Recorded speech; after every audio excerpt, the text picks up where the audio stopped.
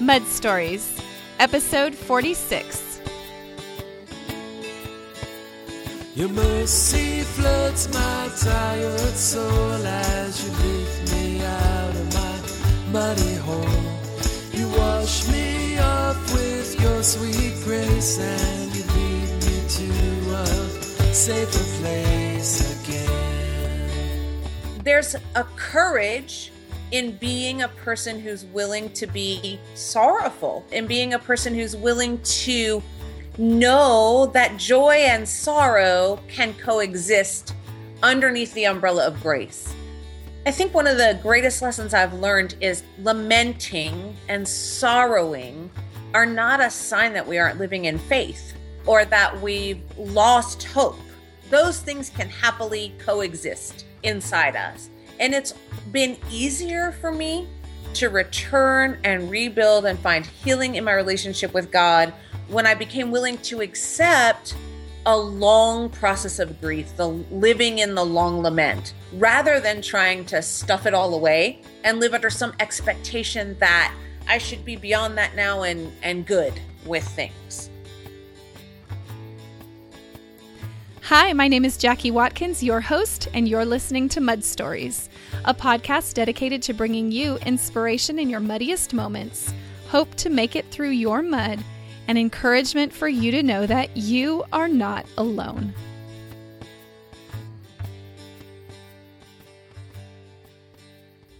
Hey friends, I'm so very glad you've joined me here today. And if this is your first time here at Mud Stories, I want to extend a huge welcome to you. I'm so very glad you're here. Today I have part one of a two-part conversation with my friend Colleen Mitchell. Now, Colleen and I did meet through Facebook. We have several mutual Facebook friends. And if you heard my conversations with Elizabeth Foss in episodes 33 and 34, you may remember us talking about Colleen and her story. Now, I want to introduce you to Colleen because she's awesome and amazing. She's a wife to Greg and the mother of 5 sons here on earth, ranging in age from 8 to 16, as well as 5 precious little ones in heaven. Colleen and her family reside in Central America in the country of Costa Rica, where she works out what it means to love Jesus and to live the gospel as an adventure. And Colleen has a lot of adventures, I will say. Not only adventures there in Costa Rica, but as a writer on her blog entitled Blessed Are the Feet. Now, I was blessed to meet Colleen in person last year at the Illum conference, and I got the privilege of sitting down with her and hearing her story and talking with her heart to heart, and I just fell in love even more with who she is, and I'm so thrilled she agreed to come and share her story with all of us here at Mud Stories. So, I think it's so important to recognize that we've all had loss in our lives, really no matter who we are. You know, it doesn't necessarily have to be the loss of a loved one through death. It could be the loss of a dream or the loss of something you had anticipated happening. But whatever it is, loss often marks us and causes grief that oftentimes is ongoing and never seems to end. And I'm so thankful that Colleen has gleaned for us through her loss and ongoing grief some wisdom and experience that she's willing to come and share with us so that we can learn what it means to not only survive, but live fully with hope, even in ongoing grief. And so it's my prayer today that if you've faced loss in your life at any level, no matter what it is, or maybe you know someone who really is struggling with loss even now, or some acute grief, or even ongoing grief, it's my hope that this conversation with Colleen will inspire and encourage you no matter where you are. Enjoy. Hey, Colleen, I've been looking forward to having you join me here for so long. Welcome to the Mud Stories podcast. Thanks, Jackie. I'm so glad to talk to you. And I think everybody should know how we met. Do you remember how we met? I do remember. Because I was the awkward girl. In October. Right? I know. I'm sorry. It's okay. I was that awkward girl that was at the buffet and I was getting food because I love food. And I saw your name tag, and I think it's that we had a mutual Facebook friend. I'd seen your name on Facebook, and I almost didn't say anything because it's so awkward. I mean, how do you just, hi, are you so-and-so? I mean, I was hesitant, but then I just decided I'm just going to ask her. And I said, are you Colleen Mitchell? And then you're like, well, actually I am. I think you might've thought I was weird at first.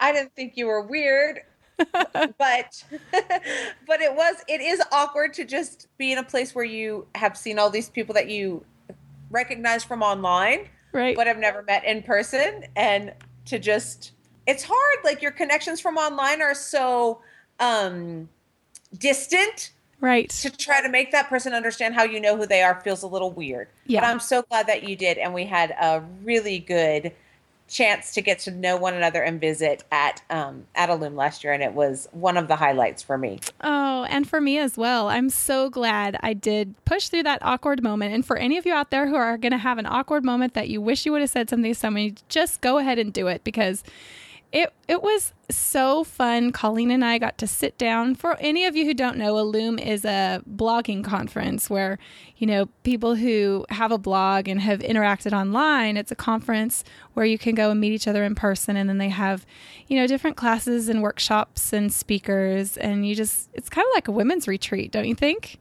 Like, it is. To hang out together in person. Yes. Yeah. It's much more retreat feeling, I think, because there is time built in to just connect and hang out. And that's one of my favorite things about it. Yeah. And it, you know, when you've interacted with someone online and then you get to meet them in person, it really is a highlight. It's really great. So for us, we got to, you know, catch a little spot in the lounge, just in a quiet little corner, and it was just the loveliest conversation that I had with you. And we discovered that we share this passion for moms and their babies and birth and breastfeeding. And it was such a privilege to learn about your story and all that God is doing through you. It's just amazing. I loved getting to meet you, Colleen. Thank you. Me too, Jackie. Well, I know that you now live in Costa Rica. Our people listening might not know that, which is super amazing. With your husband and your 5 boys. Yes, all boys? Yes, all boys. All boys. And how you ended up there is quite a story. But why don't you take a minute and tell us about the ages of your boys and about your husband, and let's start there. Get to know you a little bit. Okay. All right. Well, Greg and I will have been married 18 years this July. And we are the parents of 5 sons. Our oldest son, Quinn, is 16. And we have Gabriel, who's 14. Brendan is 11. Evan is 9. And Colby is 8. Ah, well, I have 2 boys who are 9 and 11 as well. And I know there is never a dull moment around here. I can't imagine with 5 of them interacting. Just so much boyness in one place. It is a lot of testosterone. Yes. You're outnumbered. I hope they treat you like a queen. They do. And they're really, really good at that. I just took them all with me last week to get a haircut. And they had to wait for me at the end to get my haircut. And they were so cute because they just all spent the whole time telling me how beautiful I was and how amazing I looked. I'm never going to get a haircut without them again. Oh, I love that. That is so sweet. Oh. Well, I know one of the things that I've heard you say is that God can use incredible loss to birth something beautiful in each of us if we give him permission. And I think that is exactly what he's done with you in the aftermath of a lot of deep loss and grief in your life, just a lot of messy mud that you've walked through. I think not only walked through, but literally just survived when there were days I'm sure you wondered, you know, if you could even make it through such deep and dark and sticky mud. So I'd love it if you would just, you know, I had the privilege of hearing your story in person, and I asked you to come be here to share this mud story because I think there are so many listening who can benefit from the wisdom and experience through which you've walked. And so I'd love it if you'd just take us back and share with us a bit about your background and everything that set up the beginning of your mud, how your mud began, first with maybe some small mud puddles and then straight into the deepest, darkest mud, and how that led to where you are now. Sure. Greg and I, from the earliest days of our courtship and our marriage, were just so sure that we wanted to reject a very normal suburban life and do something really radical and different. And then we got married and we had a baby 11 months later, and life just happened and all of these expectations that go along with it. And about 5 years into our marriage, we had had 2 children and we're pregnant for our 3rd child. And we sort of looked at one another one day and kind of had a moment of like, how did we get here? Why are we in this house in the suburbs working jobs and doing all the normal things that we said we weren't going to do? That we wanted to do something really radical for Christ and for the gospel and live this very radical life. And we were living this very average existence. And in that moment, we started to look for what God might have us do different. And eventually we found our path into entering training to become foreign missionaries. And we spent 3 years serving in the foreign mission field then. And as our family grew and we were expecting our 4th child, we were ready to just head back to what was home for us, Louisiana, and take a break and a rest period and see what God might do with us then. And then we had our 5th child shortly after our 4th child. They were only 14 months apart. So again, life just demanded that we kind of keep up the pace and go on. And we're still serving our church, building community, homeschooling our kids, and engaging with other families and faith formation of our own children and working in our church and our community as much as we could. But again, had sort of fallen back into the path of living an average life, besides the fact that we had 5 sons. Yeah. But, and it sounded like life was really full. I mean, life was busy. It was a full life. And it demanded everything of us. And of course, those days of having lots of little ones back to back and trying to figure out how to keep a marriage healthy and stay in community and stay feeding yourselves are its own kind of mud. Just because it's not extremely extraordinary doesn't mean it's not difficult. Yes. And so we were sort of just living through that. And then in 2009, our 6th son, Bryce, was born. And very much he was wanted and hoped for and loved. And we were excited to embrace this identity of the family with all the boys. And he just fell right into pace with all of the other activities of our big boy family, headed out to the football field 3 times a week and in my arms while his brothers practiced. And we were just sort of going on through what life demanded of us as parents of this large family and members of our community and in service to our church. And then one day our lives were stopped on a dime when Bryce, at 3 months old on September 1st of 2009, died in his sleep during his nap time. And for us, obviously, that was the most dramatic loss that we've ever experienced. But the drastic grief that plunged us into ushered in a period of our lives where we went through a lot of loss and stripping away.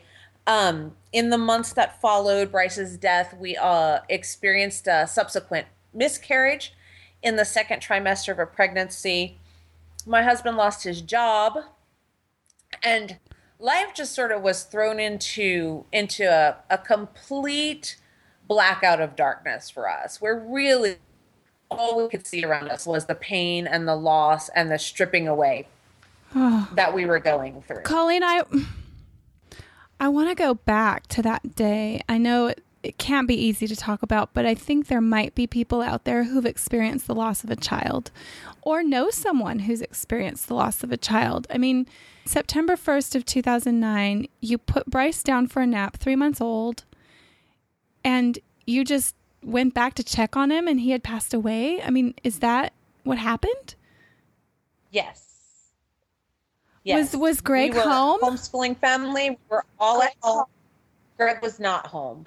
Greg was out working. He actually was working for our church at the time and was at a staff luncheon with our pastor and everyone from church. And I was home with all the boys, homeschooling and doing our thing, grateful that this little 3-month-old had finally eased into a schedule where he took a morning nap and we could actually get some schoolwork done. Yeah. And so when he fell asleep, I hurried to put him down and take advantage of the few hours maybe that I was going to have to get some work done. And then just an hour and a half later or so, when we went to check on him, he was not breathing in his sleep. Oh, Colleen. I'm so sorry, friend. Thanks. There are no words for that other than I'm sorry. No words. No. There's nothing I can say to make it sound any prettier than it is. Yeah. It was a truly dark, devastating moment that redefined our lives. Mm-hmm. And then following that, there was more loss. Yes. So we've actually experienced in the last 5 years 4 subsequent miscarriages. The first one came in very close proximity after Bryce's death, and it was not a very early miscarriage. We actually were on the way to our ultrasound where we thought we'd be finding out the sex of this baby, and so like around 20 weeks, celebrating around 17, 18 weeks. Yeah. And the baby did not have a heartbeat when we went for our ultrasound. That wasn't very long after Bryce's death. No, it was just about 7 months later. Oh, Colleen. In moments like that, what is your response to God? I mean, I'm thinking, I have not experienced loss like that, but I'm imagining I would be pretty upset with God. What was your response to that? Yeah, it's a strange dichotomy of a response, I think. We had been walking a life of faith for a long time before that. And so before our losses and before we were really, in this very hard place. And so there was a part of me that clung desperately to God and knew it was the only thing that was keeping me breathing every day, was knowing that God was there, that God was in this. And then there was another part of me that just felt so abandoned and almost like it was unfair for him to expect me to cling to him and believe that he was good when he, from my perspective in the moment, was doing such horrible things to me. Yeah, I can see how you would feel that way. I think everybody can understand that. Because in times when we have things that are hard like this, not just hard, but devastating, it really is a challenge to believe that God is good, that what he gives is the best gift for us, even when it feels like it's punitive, Yes. Punitive at best and him just disengaged and aloof at worst, Right. Yeah. Okay, so I imagine that wasn't easy on the marriage either. Such grief and loss, men and women grieve in different ways. Can you speak to that a little bit? Because I know if people have had loss, maybe that has been one of the major pieces of the struggle. Sure. It was stressful, I think, relationally across the board. It was stressful because you are very suddenly a completely different person.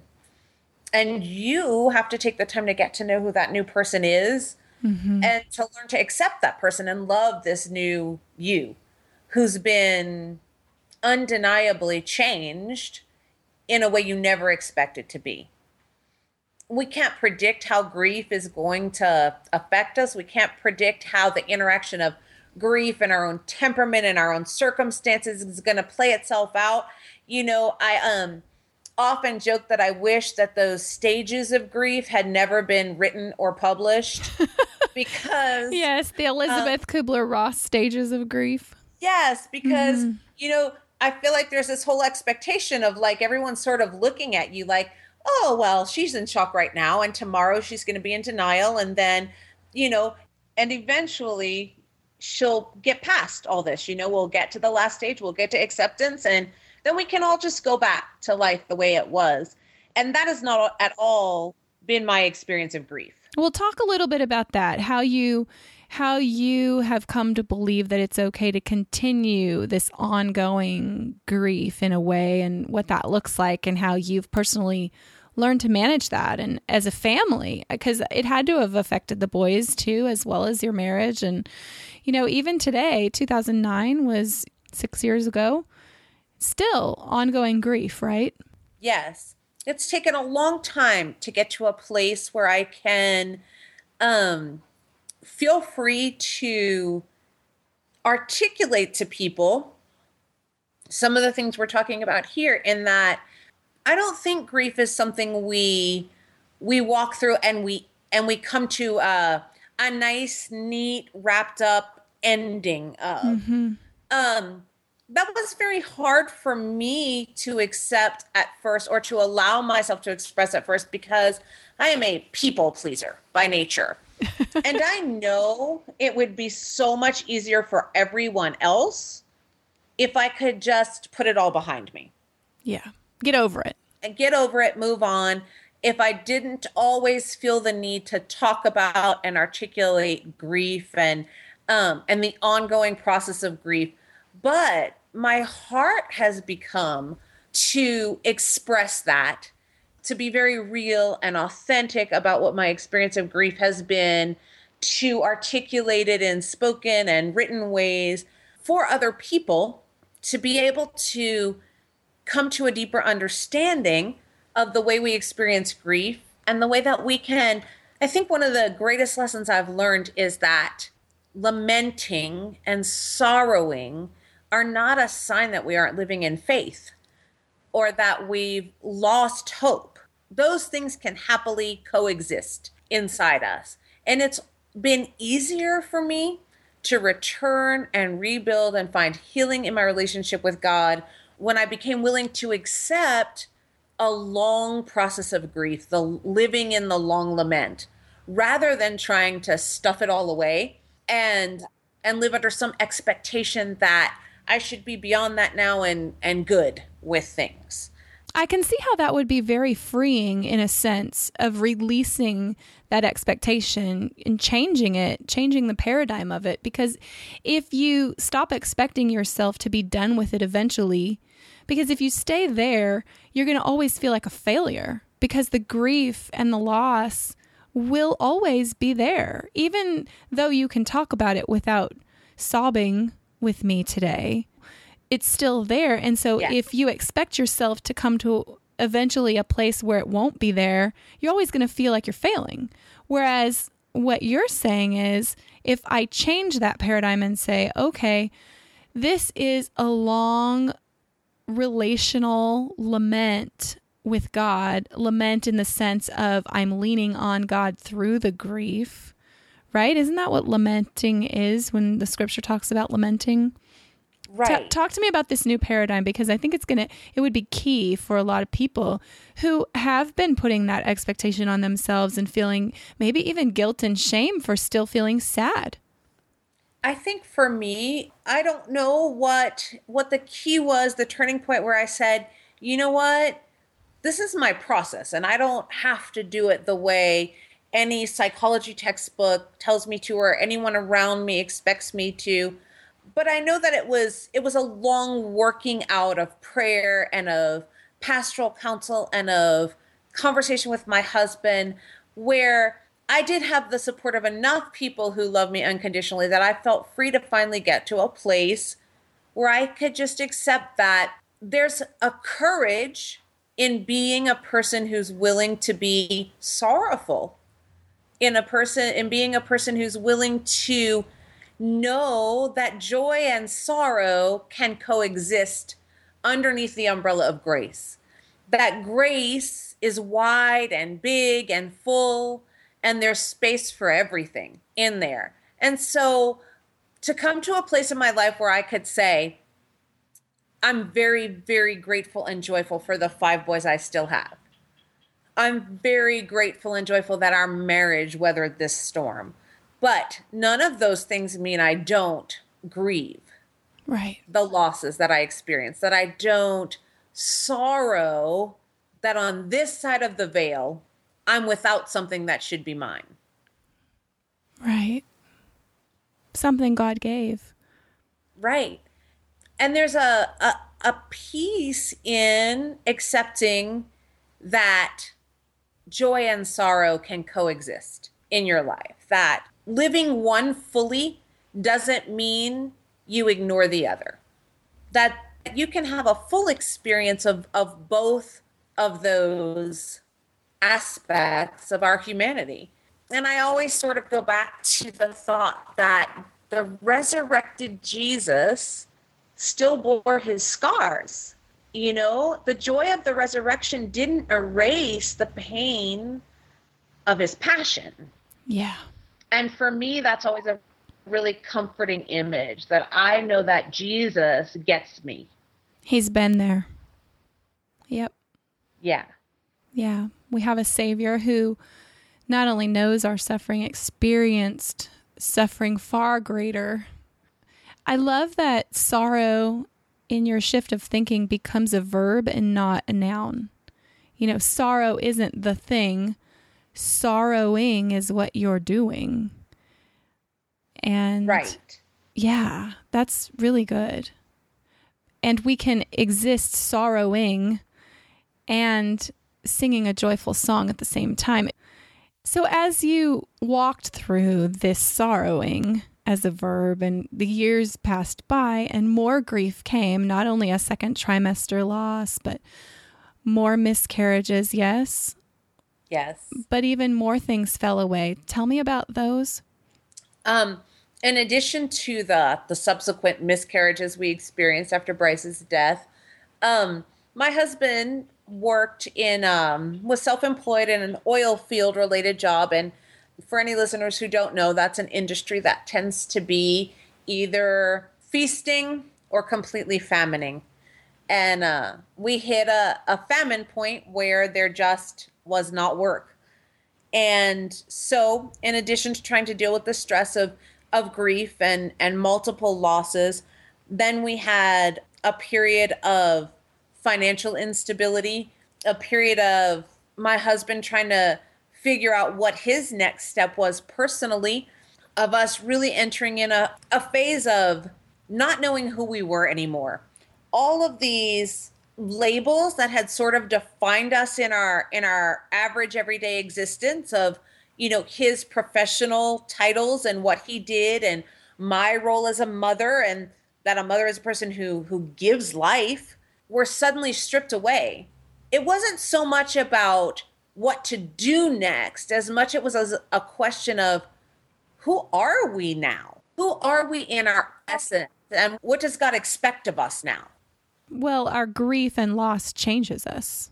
We become different. Right. It marks us. And so it's not unusual that that's what you experienced next, I would say. Right. But then the question is, how do you find your way out of that? And maybe you could share a little bit about the circumstances that ended up developing and unfolding and how you really saw God in it. Surely. One of the great blessings in our life as we went through our process of grief and loss and this whole redefining of who we were was that we had very exceptional pastoral care and direction in our lives, and people who were very patient with us in the midst of us kind of just trying to figure this out. And I'm also very blessed to have a husband who is prayerful and just so full of the Spirit that even in the midst of some of the worst pain, it was still his strongest heart and passion and desire to lead us as a family to the other side of this. And one of his earliest visions was that we needed to have a way to remember our son Bryce and a way to bring hope and redemption to our story of loss in his name. And he just felt so certain that Bryce still had work to do this side of heaven. And so he formed a not-for-profit organization in Bryce's name in 2011 that we just were not really sure what God was going to do with. It was just our conviction that our knowledge and hope of heaven and Bryce being in heaven was often our only consolation in this process. And our heart was for the people around the world who don't know the hope of salvation and who experience the same kind of profound losses that we experience without that hope to hold on to. And so we just moved slowly into this process of putting Bryce's name on a not-for-profit organization that became St. Bryce Missions, and letting God lead us to anything he might want us to do, any work that Bryce still had to do on this side of heaven. That was really visionary of him. And really with no idea what that would look like. Just a hope and a prayer, really, of there's got to be redemption in this somewhere. And so we're going to grab it. I think it was almost a tenacity on his part, on my husband Greg's part, of saying, I just know that you've got redemption in this, God, and I'm not going to wait for you to show it to me. I'm just going to come grab it. Yeah, push the doors open and see which ones are openings to walk through. Exactly. And so we never in our wildest dreams imagined that would look the way it does in our lives right now today, in the moment that we began this process when we formed the not-for-profit. But over time, as doors closed on the job market and we began to realize we were ready to move on from the house we had been living in, that it just held a lot of history that we needed to step away from and get some perspective on. And it just gradually became more and more clear that there was a whole wide world of possibility out there, and that God's answer to our need for healing and redemption was not necessarily going to be the very conventional answer that we might have been looking for. For me, as a wife and a mother who had been through a lot of upheaval and loss, my greatest desire was to just have a really safe nest to tuck all my chicks in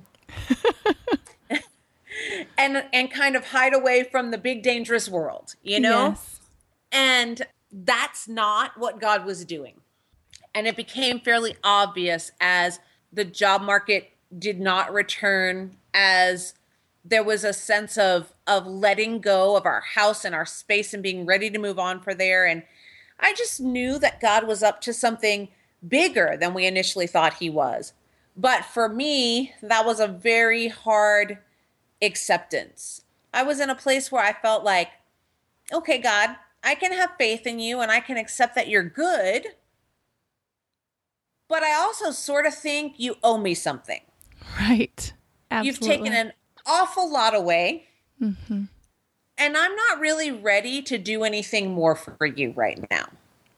And that is a gut level, honest reaction. I love that you're sharing that, because I want anyone out there to know who's felt the same way. It's totally normal and it's okay, and God can even handle it. Yeah. And I think it wasn't a conscious decision of trust in God, like, oh, I know God can handle all my railing and anger and hard stuff, but that was just my guttural, visceral reaction. And God was either going to handle it or not, because there wasn't anything else I could do. You know, my deepest instinct was to think, I'm going to dig my heels in right in this spot, protect my territory, the things you've left me with, and I'm going to wait until you show me that you're still in this with me. Right.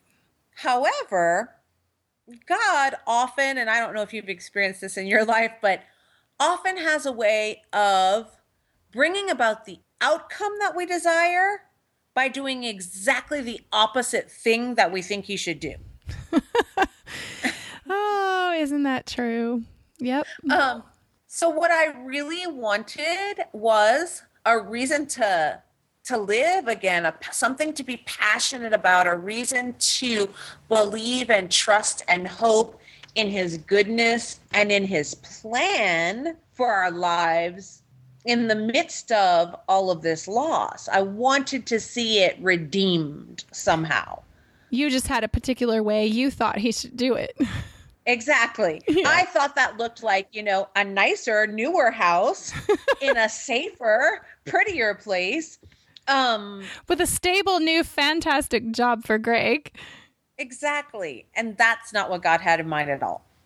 So shortly after we founded this not-for-profit in 2011, in his quest of trying to find a new direction professionally, Greg took a business trip to Costa Rica, a place that he had done various business projects off and on for, and he was gone for about a month. And in that time, in doing some traveling on some downtime from the project he was working on, he was introduced to an indigenous tribe who live in a very isolated mountain region of Costa Rica. And it is a indigenous tribe who, during the Spanish colonial times, very much rejected the infusion of colonialism and isolated themselves, and so never experienced the Christianization that the rest of Costa Rica did. I see. And now, hundreds of years later, they still live very much the same way in reserve lands that are only accessible by foot. And they are still a culture in which the gospel has not fully taken root, where there's a great amount of work to be done on behalf of God. And my husband returned home to me with a part of him left in those mountains. And I knew shortly after seeing his expression and the way he looked when he talked about it, that this was the thing God wanted us to do. But I played ignorant for an awful long time because I did not want that to be the thing that God wanted us to do. You're like, this is not the plan, Greg. This is not the plan.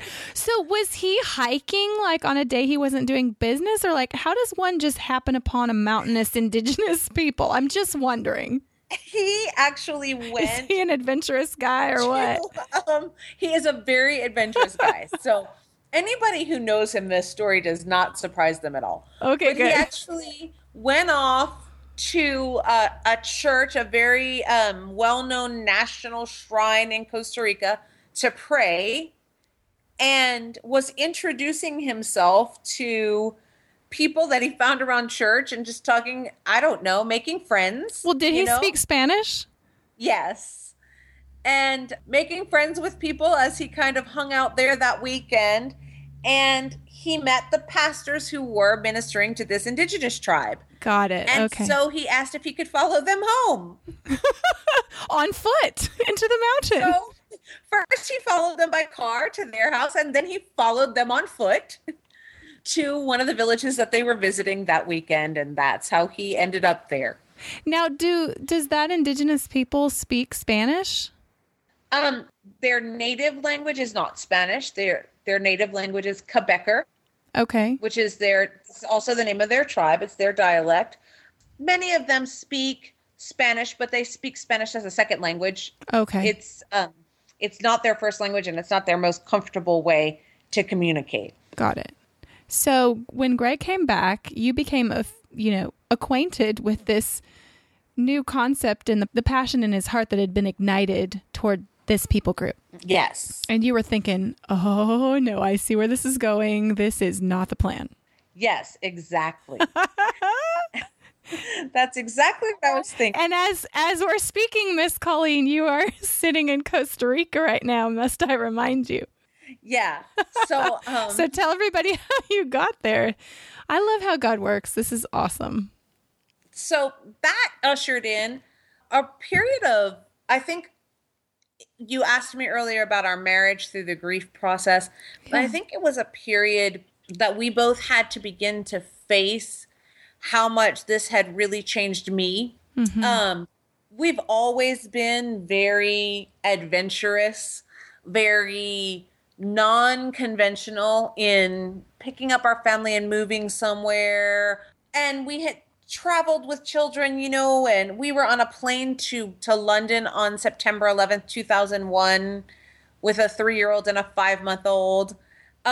We've got all kinds of crazy travel stories, and everyone who knows us is not the least bit surprised when we come up with some sort of crazy plan for our next adventure. So it wasn't unusual for you when Greg came home to tell you about all of this. You knew this seriously could be going somewhere. Yes. And so that part wasn't unusual at all. What was unusual, even for me, was my response to it and how deeply frightening it was for me to consider the possibility that God might just want me to still do something for him, even after all this. And it wasn't so much about what he wanted me to do ministry-wise, because that vision wasn't clear yet.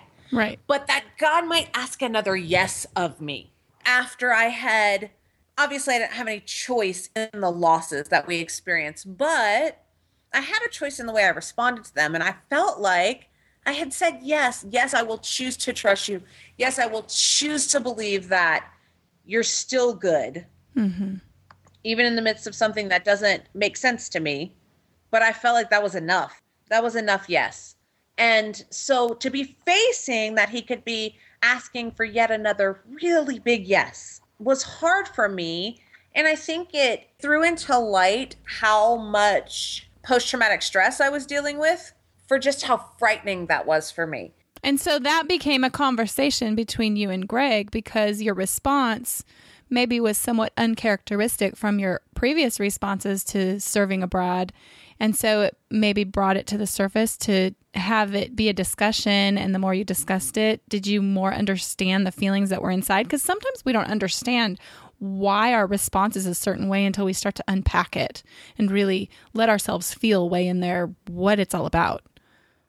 I think I did begin to understand it. And I think it was healthy for me to face the level of emotional grief I was still feeling. That this was grief is not only a spiritual process or only an emotional process or only a physical process. It's all of those things in one. And sometimes we can get so hyper-focused on being okay in one aspect of it. Like for me, it was really important for me to know I was okay spiritually. But in that moment of that psychological crisis, enabled me to see that my faith was intact, but I was emotionally broken. Yeah, and understandably so. And that needed to be dealt with. So how did you deal with that? We went through a lot of hard conversations and a lot of fighting for unity. It was a dog fight. Yeah. A sweaty, bloody match, to come to a place where Greg could understand my hesitancy, where Greg could understand the different response from what he expected in the way that I was responding to this, and where I could accept and forgive, quite honestly, that he wasn't as deeply changed as I was. That adventurous part of him and that part of him that wanted to look for something new and lead us to a new place and could find joy in that was still intact. I had to really work not to resent that. Mm-hmm. Well, because you might be tempted to think, well, then he's not grieving like he should be. Because we often think the other people need to do it the exact same way we do. Otherwise, we invalidate their experience. Exactly. Yeah. And so I think it was for both of us, again, going back to the idea of grief, that we were living shared loss, but we were experiencing it as individuals. And a lot of factors play into your experience of grief, your temperament and the way that you're made and your own past history and your coping skills, the things you've developed over time as coping skills. And it sort of shines a magnifying glass on your individuality within your marriage and the way that you cope with those very hard things. And So for us, it was a battle through learning, really being thrown into light, these two different people who had been changed indelibly by the experience of loss we had been through, and to reaffirm and recommit to one another as these two new people.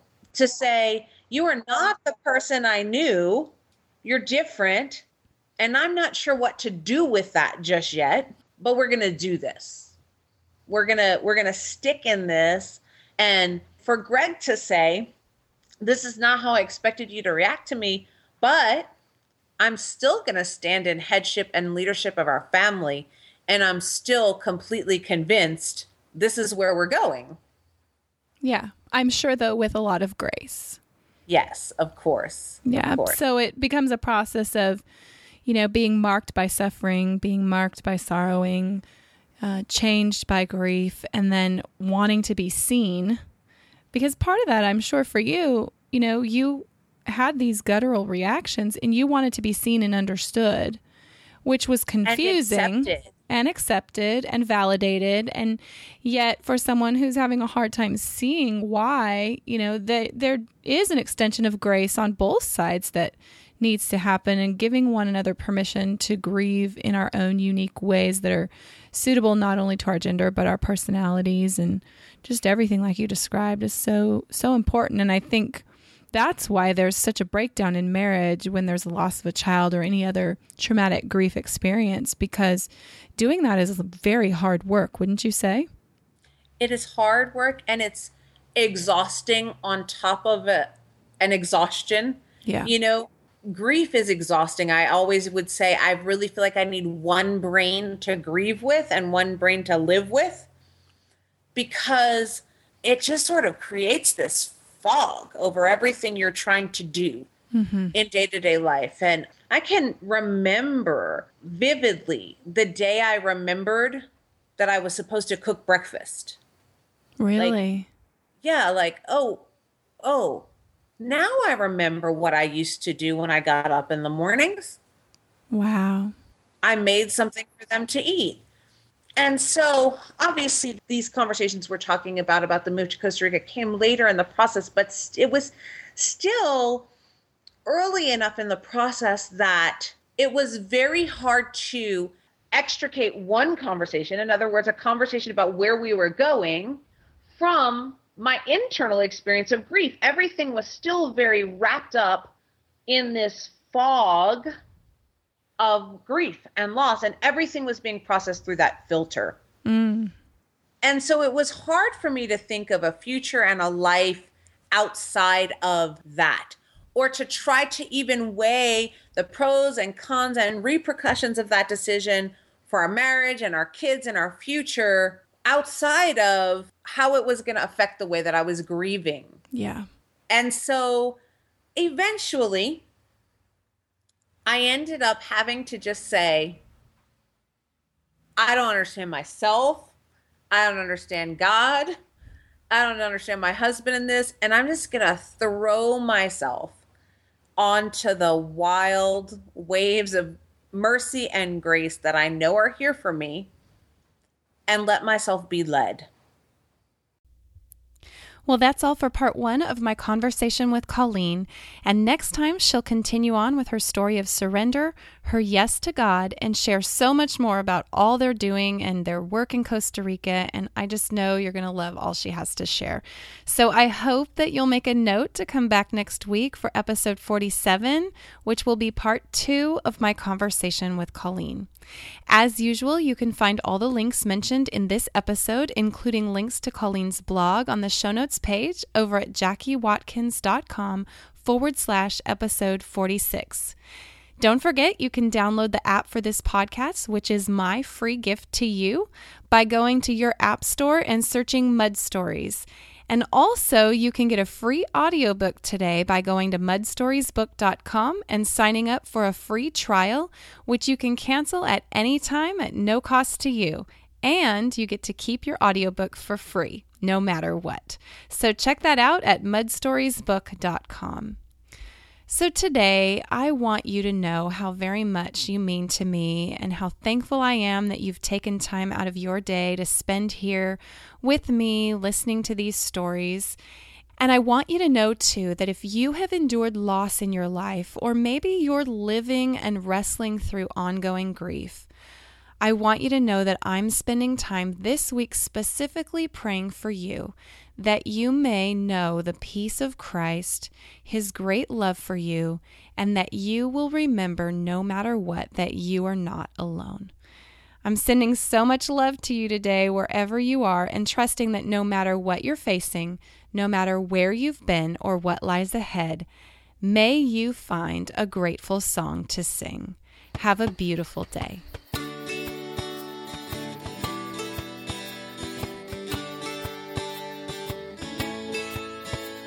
A never-ending mob fails to press upon my mind. I pull the shame that leaves me a little bit blind. I cannot see beyond the blame, and I never will find a way out. And then I feel you next to me. You lift my head to see. Your strong arm reaches to me. Your mercy floods my tired soul as you lift me out of my muddy hole. You wash me off with your sweet grace, and you lead me to a safer place again.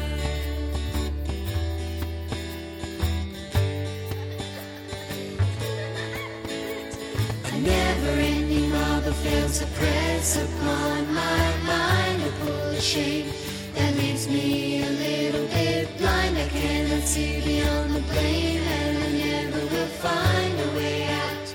And then I feel you next to me. You lift my head to see. Your strong arm reaches to me. Your mercy floods my tired soul as you lift me out of my muddy hole. You wash me off with your sweet grace, and you lead me to a safer place. You overwhelm my broken thoughts, and you mend my lost and damaged heart.